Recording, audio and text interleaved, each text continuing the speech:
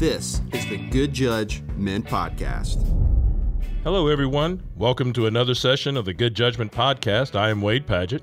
And I'm Tain, and together we will be your hosts. The Good Judgment Podcast is designed for judges, lawyers, and others who are interested in judges and the law and procedure that occurs in a courtroom. Now, our focus is on Georgia law and Georgia judges. We normally address issues dealing with substantive law and procedure, but occasionally we have some other topics that we think might be of interest for judges to consider. For those who have been listening to our podcast, we want to thank you and hope that you'll tell somebody else. And don't forget, folks, if you want to contact us, you can send us an email to goodjudgepod@gmail.com, or you can follow us on the web at goodjudgepod.com. Hey, Tain. Yeah. So the other day, I was talking to a young attorney who was a staff attorney for one of the other judges in Augusta. And she said, hey, I've listened to all of your podcasts. Oh, wow. That's really great. And I was like, great. What'd you think? Yeah. You know what she said? No. She said, well, they're not entertaining. And I'm sure my face immediately belied the, oh, that hurt. She said, no, they're really good. They're just not entertaining. I hope what she meant is that they are not mindless fun that you can just listen to as you are whatever you're doing, cutting the grass, jogging, whatever you're doing. You know, we have tried as hard as we can to make what is essentially continuing education as much fun as we know how to make it. Sometimes we succeed. Sometimes we don't succeed. We don't succeed or fail. Folks, we really appreciate all of your input, and we receive topics from you from time to time, some of which are fully thought out, some of which are just one or two words. If you come up with a podcast topic that you think that you would like to listen to, something perhaps we can help with, maybe not just substantive law, we'd love to hear it. Please contact us at goodjudgepod@gmail.com or go to the website goodjudgepod.com. Make sure it's something entertaining, okay? Hey, folks, welcome back to another episode of the Good Judgment Podcast. I'm Wade Padgett. And I'm Tain Kell. And Tain, today you're going to take us on, or sort of lead us on a little journey through pro se domestic relations litigation. Yeah, before we get started, I did want to tell you I was really sorry I got in a little bit late today. We record these things in Athens, and I was on my way over here right as we were about to start, and I was on the other side of Broad Street waiting on traffic, and there was a guy standing next to me. He's like a really big Georgia fan. Obviously, he's got his dog's hat on. He's dressed in all red and black. He's clearly here for the game. It's Friday, right before the Missouri game. And so anyway, we're waiting for traffic to change, and we both kind of exchanged go dogs. And then just as the light was about to change, a funeral procession came by, and it was, a really big deal. Like the hearse came by, and then they had some people with Georgia flags on the cars, and all of these things went by. And it was a pretty long funeral procession. And so, he looked like a pretty knowledgeable guy. And so I leaned over to him. He actually took his hat off and put it over his heart as they were going by. And so I leaned over to him and I said, hey, do you know who died? And he leans back over to me and he says, yeah, the fella in the first car up there. So anyway, I was a little bit late today, Wade, and I apologize for that. Today we're going to Wow. The setup for that. It's pretty awesome. Oh, my God. I thought this was going to be something. Oh, my God. Anyway, so we're going to talk about a subject today that is near and dear to everybody's heart, and that is practical tips for dealing with pro se, self-represented litigants, and particularly in the domestic context, particularly on divorce-type cases. I don't know about you, but we get a lot of that. And, we do too. And I know that people can get on the internet and they can use this county's forms, because you'll see them in the footers. Right. They'll be from Cherokee County or Douglas County or DeKalb County or whatever. And they'll be filed with us, which is fine, assumably. But the other thing is the management of the cases. Right. Because they don't know what needs to happen next. They don't send out certificates of service. They don't give hearing notices. They don't know the unwritten rules. Now, there are some judges that will simply say, hey, it's up to you to know the rules. You don't know the rules. I'm going to keep kicking your case out until you follow the rules. That's right. I understand that logic. I also know people that say, look, these particular people not only have the right, but they also do not have the means to hire an attorney. They're never going to get the means to hire an attorney. They don't qualify for any assistance from an organization such as Legal Aid. So you have a choice. You can sit here and stare at each other for years and years, or you can move them through the process. You can push or you can pull. That's exactly right. And I've tried to figure out some processes over the years that I think balance both of those considerations, making people do what they can do, but then doing the things that I need to do in order to move the case. Because I think a practical reality is if we have two litigants who are in the courtroom and they both tell us that they want to have a divorce, we need to see if there is an ability for us to allow them to get a divorce without getting too involved in their case or being their lawyers, but also, as you said, practically realizing that they're never going to be able to hire lawyers to do this for them. So I've come up with a few things, and I know you have too, Wade, over the years that I think are helpful in that respect. When a new case comes in, are you made aware of that, or how do you become aware of that, or do you even know how you become aware of that? What we have done in my jurisdiction, and some people have this ability and some don't, is we've asked the clerk's office if the case does not have attorneys on either side and it's a domestic case to put it on a specific calendar. I do it's actually a half a day. It's a little over half a day, really, as it usually turns out, but a little over a half a day every month, specifically dedicated to pro se domestic cases. And do you put legitimations and divorces and modifications and contempts or whatever? I do. All on the same day? I do, yeah. Do you make any determination about whether there are issues relating to children involved?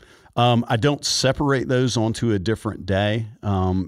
We bring them all in on the same day and call them on the same calendar, and I make those determinations usually during calendar call. All right, so let's go slow. I'll tell you what we do in Augusta. Yeah. This has been sort of developed over time.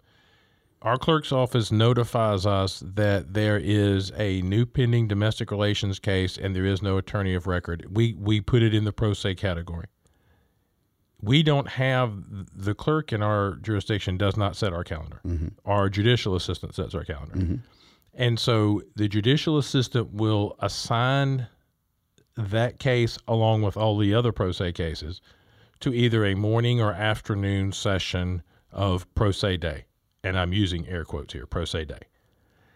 The morning session will be the pleadings do not allege there are any children. Mm-hmm. And as we'll talk about today, that's not always true. That's right. The afternoon session will be those cases which have children, whether they be contempt, modifications, divorce, whatever, mm-hmm. one or the other. And so that's an initial cutting of the herd. Right. And it might be not morning and afternoon, but day one and day two. But we try to do them. We don't do them every month, but I might end up with 30 on a day because it's been 2 months. I mean, right. it just depends. Right. But we usually cut them out that way. Sure. So, yeah, and so we get to the day. Yeah, we call that calendar in.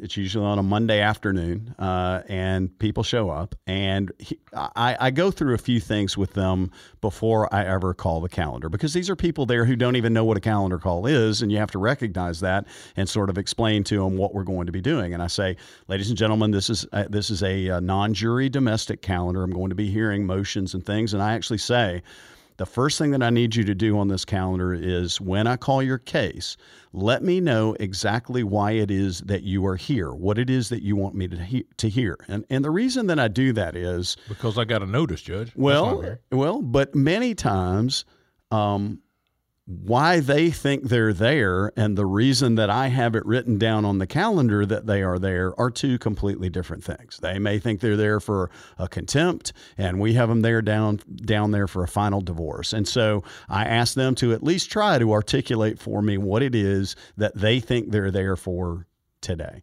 And I ask them, please, once I call your case, tell me how long you think it will take. And also let me know if you want it reported by a court reporter, because if you do want it reported by a court reporter, first of all, to have the thing taken down today and have somebody write all the things down that we say, first of all, you'll need to pay a fee for that, which is, in our case, $43 per hour, which will be prorated. And if you don't ask for that to be done, if you need a transcript at a later time, you won't be able to get one because there won't be one created, and you won't be able to get one for an appeal or any other reason you might want to have it.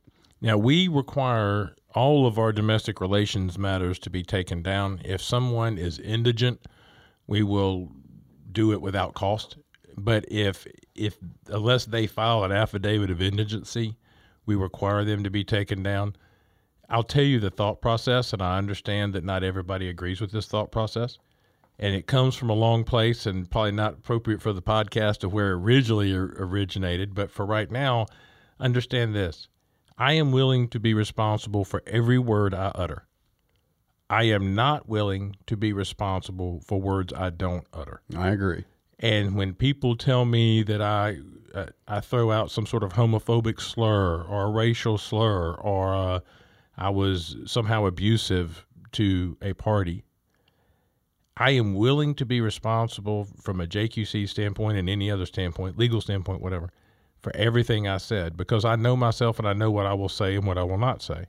So when somebody accuses me of that, it doesn't seem sufficient that I have someone whose specialty sitting in front of me, not doing anything, and all I can respond is, I didn't say that. So we go ahead and get it taken down so that we can establish that record is made. So anyway, carry on. So you have your calendar call, and they let you know why they're there. So I tell them that, and then even before I call the calendar, I tell them a couple of other things, because the biggest issue with respect to pro se cases is always service. Did you get the other party served? And if so, how did you serve them?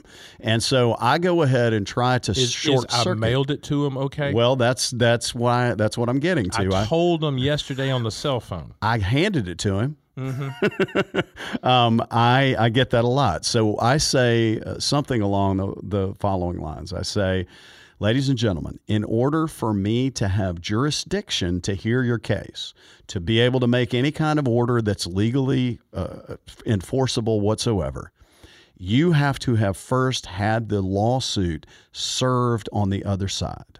Legal service is composed of really two things, unless you are working under one of the exceptions. First, a sheriff served the lawsuit on them, or secondly, a private process server who you hired to send out to serve to them has served it on them, and that it's somebody who's approved by the court. Yeah, somebody you paid, but I approved. Exactly.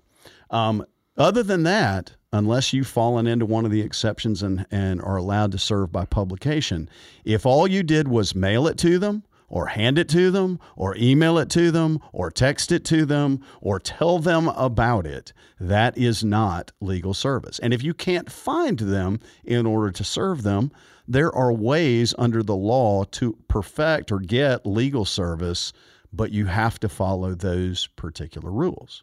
And then I usually tell them about the seminar that we have for people who are self-represented, and I'll get to that in just a few minutes, and we'll talk about that some. But I give them that warning, and the reason is I know that then as I call through the calendar, there are going to be 4 or 5 cases where I'm going to say, we don't show that there's ever been legal service in this case. Did you ever have the sheriff serve them or any of those other ways? And the reason that I do it is then I don't have to stand there and get the attitude or argument with them about, well, I handed it to him 3 weeks ago. He knows all about it, or she knows all about it, or whatever. And she wouldn't come anyway because she's in fill in the blank, Alaska. Right. In our case, we use our staff attorneys not to give legal advice, but to save people the time, effort, and expense of having to pay the takedown fee for something that's going to be essentially be a nullity. Mm-hmm. We allow them to go and sort of pre-call the calendar and say, hey, I've looked through your file. There's no service. Now, you can have a hearing if you want to, but let me tell you what's going to happen to that hearing. Nothing. So if you want to go get service, feel free to do that. And, mm-hmm. and you know, we struggle, Tain, every class of court, we were talking to Alice when she was on the podcast, and we were talking to Judge Wood, and we're going to be talking to some other judges. We always struggle with that dance between giving legal advice and allowing people the opportunity, the constitutionally protected opportunity to represent themselves. Mm-hmm. You know, the old saying that the person who represents themselves has a fool for a client, but This is America. You can do foolish things if you want to. What I can't do is cheat and help you, give you advice over the other party or vice versa. I can tell you the truth, but I can't give one party legal advice. So as we go through, we try to cut it off before they get called. But if they just insist on it, by golly, this is America. You pay your takedown fee or have your indigency affidavit or whatever. You absolutely will have a hearing, and we'll talk about that in more detail in your case. Yeah. Now, Tain, as we go forward, and I know that you and I each have outlines that we sort of use or notes or whatever that we use to go through the actual case. But after your case it's got service, or you've arranged for that or whatever, and do they come back to a second calendar call? What if your case has service? If it has service, no, we hear it right then and there. I say, okay, tell me how long you think it'll take to. They have no idea. No, and I get that a lot. So here's what I will sometimes do, I'll have to admit. I say, I've looked over the calendar, and it looks like most of these cases are going to take about 10 or 15 minutes. If your case is going to take longer than that, please be sure and let me know that. Raise your hand. Yeah, or whatever. Because then my experience has been that if the first person announces an hour, everyone announces an hour. If the first person announces 10 minutes, everyone announces 10 minutes. And the reality of it is it's going to take as long as it's going to take, but I at least want them to have in their head, oh no, we're going to be out of here in just a few minutes. Yeah. So I'll say that. We don't usually do a time limit because we've done that sort of pre-clearing. Right. And if it's obviously contested, if an answer is filed and it's obviously contested, we will sometimes rip those off of pro se day and reset them to their own slot, their own 15, 30-minute slot. If we don't know when we created the calendar, then we let it be and we let it play out however it's going to play out. You know, the question that comes to mind, and I know you're working towards it, is how much of the work do you do for the litigant? Sure. Well, one of the things I will say, too, and this is sort of a philosophy of mine, on that day where I'm hearing pro se cases, if I have both people there and both people want to go forward, I want to go forward. Because, A, these are folks who are probably without means anyway. That's why they don't have lawyers there. They've taken a day off from work or from childcare or from whatever it is that they're taking a day off from so that they can be there in court. And if I have to reset them to another day, then that's just another day of lost work, lost school, lost whatever for them. So if we have them both there and they both appear to want to go forward and neither one of them saying, Judge, I want a continuance, I don't have a lawyer, I want to do something, whatever, then I'm going to try to go forward. The second part of that is, let's say it's a divorce case or a legitimation case, and they tell me there are children involved, because I will ask them that when I'm calling the calendar. Are there children involved? And they'll say yes. If they say yes, the first thing I ask is, have you filed a domestic relations financial affidavit and a child support worksheet? Of course not. Sometimes that's a unicorn right there. Yeah. Sometimes the person who has actually filed the petition will go to page 15 and fill out the information that's there. It's not normally super helpful. We send out what we call an automatic domestic standing order. As y'all know, we cannot have standing rules unless they are served in every case. So in every single domestic relations case, the court date is put on a thing called an ADSO, automatic domestic standing order. The automatic domestic standing order goes through 4 pages of if this case involves child custody in any manner, the plaintiff must, the defendant must. I wish I could tell you that is incredibly effective in getting everybody to respond. The one thing it does do, though, it allows me to say, look, I knew you didn't know what you were doing. So I had a uniformed deputy drive to your house and it put in your hand a step-by-step instruction guide, and you simply didn't read it. Right. and you are holding it in your hand because I see it upside down from right here. Right. And they will go, oh, well, golly. Uniform 24.2 affidavits. I carry less. If you can give me the data, I can do the worksheet. I'm actually willing. I have some of my colleagues that are not. I'm willing to do the worksheet. I'm just not willing to start with I've got to guess on income. Absolutely. And I'm of that same philosophy. If I have them there and they haven't done a child support worksheet, I'm going to have to redo it anyway. You know, if they both did child support worksheets, neither one of them is probably going to be based on fact anyhow. So I'm going to have to redo the worksheet. So we will do that. So, but I will ask when we do the calendar call, are there children involved, and have you done one of those? And they'll say no.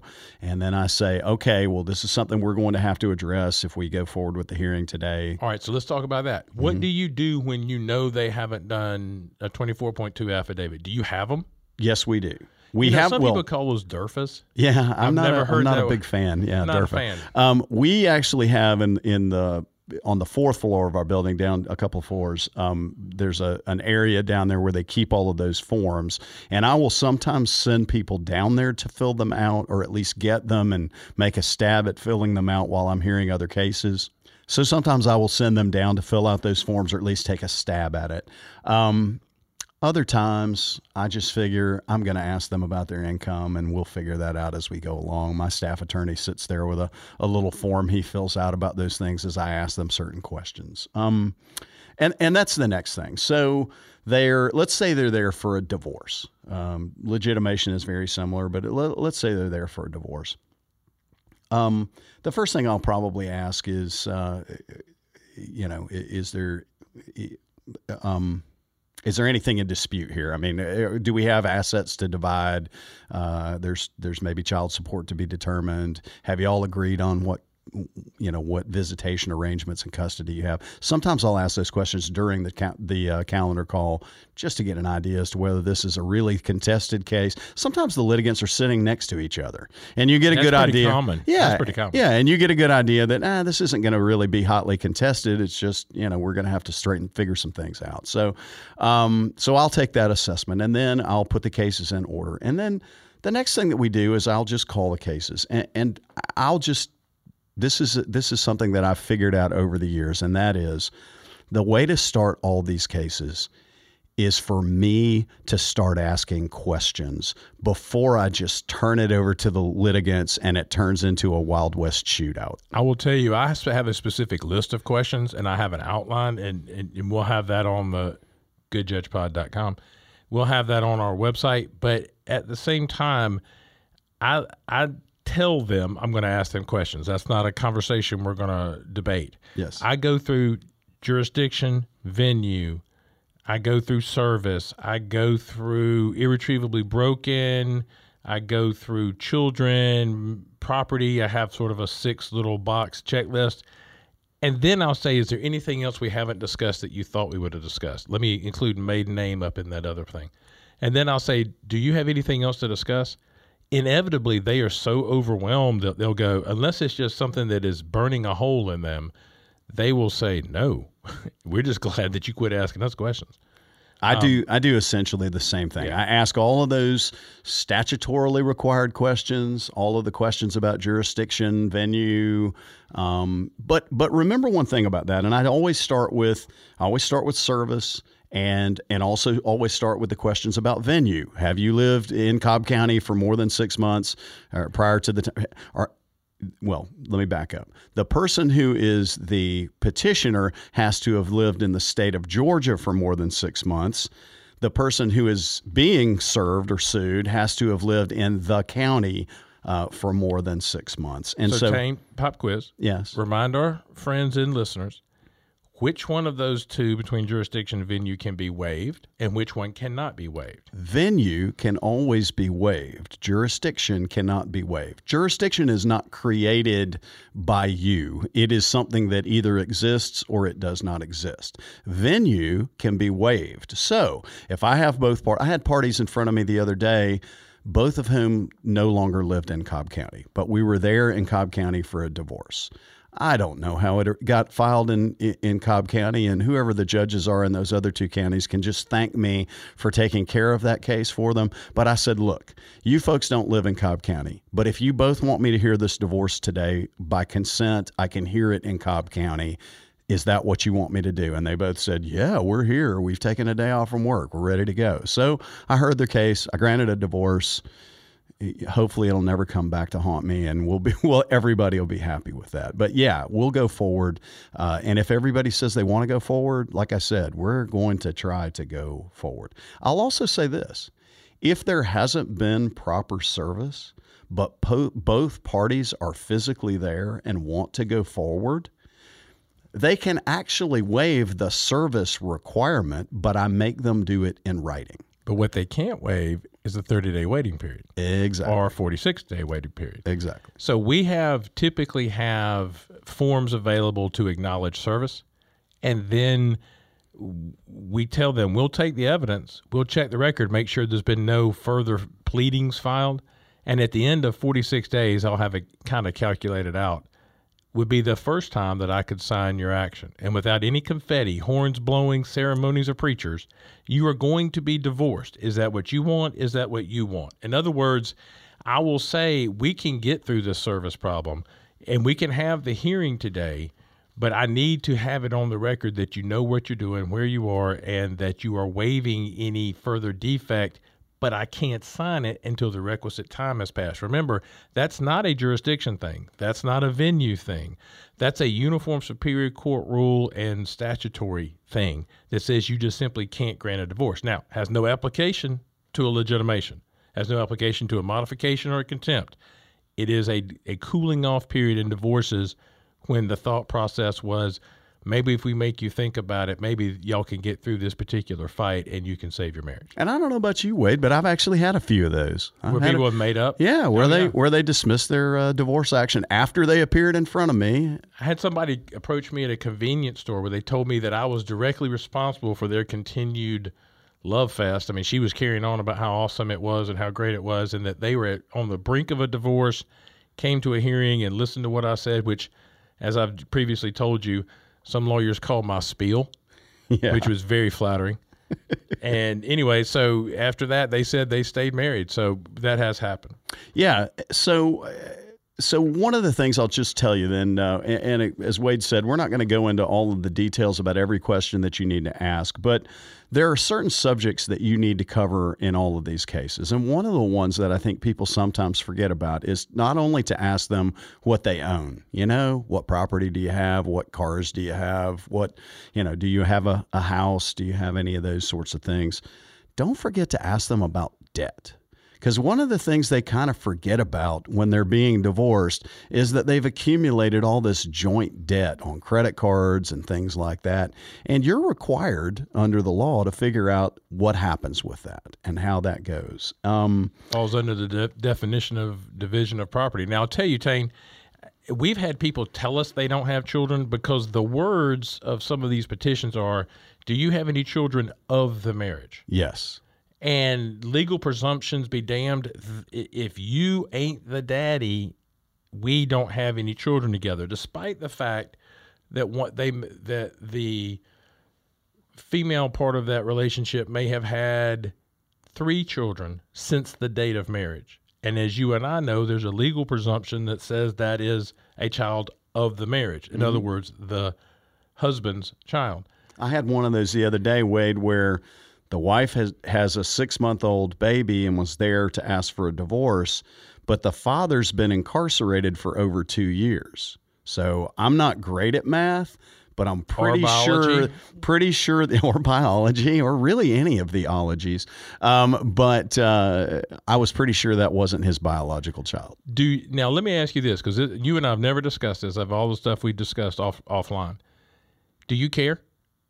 Is it your job to clean up the situation that comes out of the Polaroid picture that you take of these people's lives today? Is it your job to clean that up or not? The greatest answer of all, it depends. in that case, it made a difference because not only was she asking for a divorce, she was asking for a divorce based on cruel treatment because of physical and other abuse. And the fact that this wasn't his child needed to be spelled out in the divorce decree to make it clear he had no legal rights to the child. Some of my colleagues say, I'm creating an orphan if anything happens to mom. My response is, well, they don't have a family otherwise. It's not like the guy who did not parent him is going to roll in with, if mom gets killed in a car wreck, and act as a father. He may want to get a part of the car wreck money, but he's not going to be a father. So I don't see a fundamental difference. But I have colleagues, and I respect it, that they have a different opinion, that if they didn't bring it to me, it is not my job to go look. On that issue, since there are lives involved, people involved, children's lives involved, I simply think it's my job to fix it. I agree with you. I mean, I think in circumstances, especially like the one I had, we needed an order. There needed to be an order in place that said what's going to happen with this child. Did you make her join as a necessary and indispensable party the actual biological father? No, because she did not indicate that she had a clear idea of who that was. So anyway, that happens more often than we all would admit to. Right. I do not usually make them join those parties. I usually go ahead and put in the order, though. The mom says that the biological father is Mr. X. Mm-hmm. Whether that is or true or not, right, that it's of no bearing. It's not a legal document that binds Mr. X. Right. Really just a couple of other little things to remind you of, or tips that I would say, and that is if there's real property involved, make sure you make a disposition of that real property. Don't say, well, mom, can have this property that's in father's name, or if you think about it, you're going to have somebody's credit forever tied to an ex-spouse, or maybe a twice ago ex-spouse. They still can't get a credit card or a car loan or whatever because she didn't pay for a house that she took. At some point, just call a D-Day to that they've either got to refinance it or sell it. Yes. And just because they came in without lawyers doesn't mean that someone shouldn't think about that. The other issue that I will always remind you about, too, on that is if there are retirement accounts involved and it looks like they're of a type like a 401k that requires a quadro, a qualified domestic relations order, don't forget, we need to figure that out. And that doesn't need to be the court. No. Whoever's responsibility that is needs to be defined in your order, and whatever date as of their evaluating that property needs to be defined in your order. That's right. Anything else, Wade, that you normally do in those cases? Before I did want to mention one other thing that we do in our jurisdiction. The other thing that I think we need to be mindful of as judges is that in the era of e-filing, you hand them the order and say, hey, go file this downstairs. As soon as it's clocked in, you will be divorced. The clerk's office looks at us and goes, please, God, don't do that. Because they're going to stand in our lobby and somebody's going to have to stop their normal workflow and go put it in the scanner and e-file it and approve it and whatever, all that other stuff that's associated with that. For years and years and years, we would do that. And for years, the clerks were happy to do that. It was actually a service. Now they simply can't. So as some of the things you used to do prior to e-filing, you probably can't do anymore. Yeah, that's a good point. Well, the last thing I wanted to touch on, Wade, is just something that we do in Cobb County that's a little bit different from other jurisdictions. It's been a help to us, and so I just sort of mention it in case it's of help to someone else. We started many years ago after a lot of discussions with the local bar association, legal aid, a number of we tried to bring in as many related parties as we could. They call those stakeholders. Yeah, stakeholders. That's a good point. We talked to all those stakeholders, and we determined that it would be helpful to develop a once-a-month seminar for self-represented litigants, mainly focusing on domestic-related cases, just teaching them some of the basics or telling them about some of the basics of litigation and particularly domestic litigation. Things like service and how you have to get service and when you have to get it and who has to get notice of hearings and how you do that. But didn't the bar scream at you that you were taking clients or potential clients from them? Well, there was some question about that, but most of them realized that the people that we're talking about who would do these things aren't normally the people who are ultimately going to end up getting lawyers anyway. They're people who just simply either don't have the means or the desire to hire a lawyer to do what they need to do. So what we do is we do this seminar once a month. They go in and discuss all these things. It's a PowerPoint type presentation, and there are lawyers present, and the lawyers actually will talk with the people, and they're able to give them some legal advice, either pro bono, or a lot of times some of the litigants will decide, wow, this is really complicated. I don't think I can do this. Is there some sort of sliding scale that we can do this on? And there are lawyers there who show up and are willing to do those things, and they're usually young lawyers who wanted to practice in the domestic relations area. And so either the people will end up getting a lawyer, or at least they'll end up getting some legal advice that you and I don't have to give them from the bench at the time when the case has already been called for a hearing. And so one of the things that I'll do if someone shows up at the calendar call and they don't have service yet, and I had a lady the other day who was in tears, literally, that she couldn't go forward with her divorce case because she hadn't perfected service, because she doesn't know where her ex or her soon-to-be ex-spouse even is. And I said, ma'am, at this seminar, I can't give you that legal advice, but at this seminar, they will explain to you that there are some ways that you can get service even if you don't know where he's located. And she sort of calmed down, and we have a little brochure, and we handed it to her, and it has the dates in it. And she was able to go to the next seminar. It's really interesting you say that. We spent a lot of time, effort, and money, I'm going to tell you 5 years ago, and I could be wrong, having a video produced from lawyers who practice in the domestic relations area that we were going to require people to see. We actually put a little number at the end of it so that if you had to put that number on your form to prove you saw the video. We knew what the number ranges were, et cetera. And so it was really, I mean, that cost a lot of money. Since then, not only can we not seem to free the video from the now defunct domestic bar website that has changed names or servers or whatever, the law changed about 16 times, probably before we finished producing the video. And child support worksheets changed, and a lot of the concepts changed. So as much as we tried to do something similar and make it convenient for parties and litigants and everybody involved, I really think the truth is you're going to have to do it live. Yeah. Well, and just like with podcasts, Wade, the law can often change without warning. So you got to be careful about that. Speaking of podcasts, it is a great joy to bring this to you. Today's episode, we really wanted to give you an overview of how you might think about processing pro se divorces. Not all of the substance, not all of the law, but just some of the ideas about how you might go about processing pro se cases from beginning to end. And located on the website at goodjudgepod.com, there is an outline not only of what we've talked about today, but also a series of questions that you might think about asking in, if not all, then many of the cases that will come in front of you as self-represented litigant cases. So take a look at that as well. Folks, for the Good Judgment Podcast, we want to thank you for being a part of this. This is Wade Padgett. And I'm Tain Kell. Stay classy, San Diego. Like what you're hearing? Let us know. Your ratings and reviews go a long way for us, and we appreciate your continued support of this podcast. Thank you for listening to the Good Judgment Podcast. This project was the brainchild of Doug Ashworth, the Executive Director of ICJE. Thanks and appreciation to Mr. Jim Henneberger and the entire University of Georgia College of Law. Without them, we really could not do this. And thanks to Mr. Stephen Turner and his company, Turner Up Media, who helped to edit some of our stupidity and awkwardness. Hey, but nobody can get it all. That's a good point. Tain and I are eternally grateful to the Council of Superior Court Judges who allowed us to lead new judge orientation for the Superior Court judges across Georgia.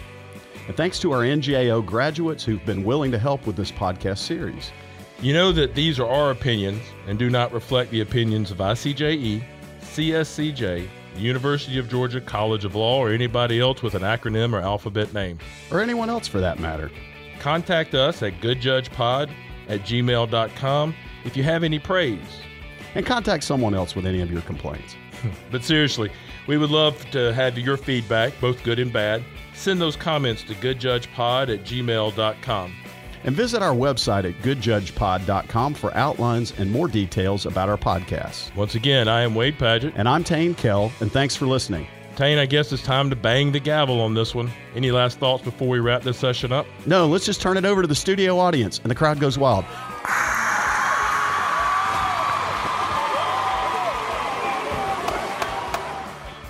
Thanks for listening to the Good Judge Men Podcast.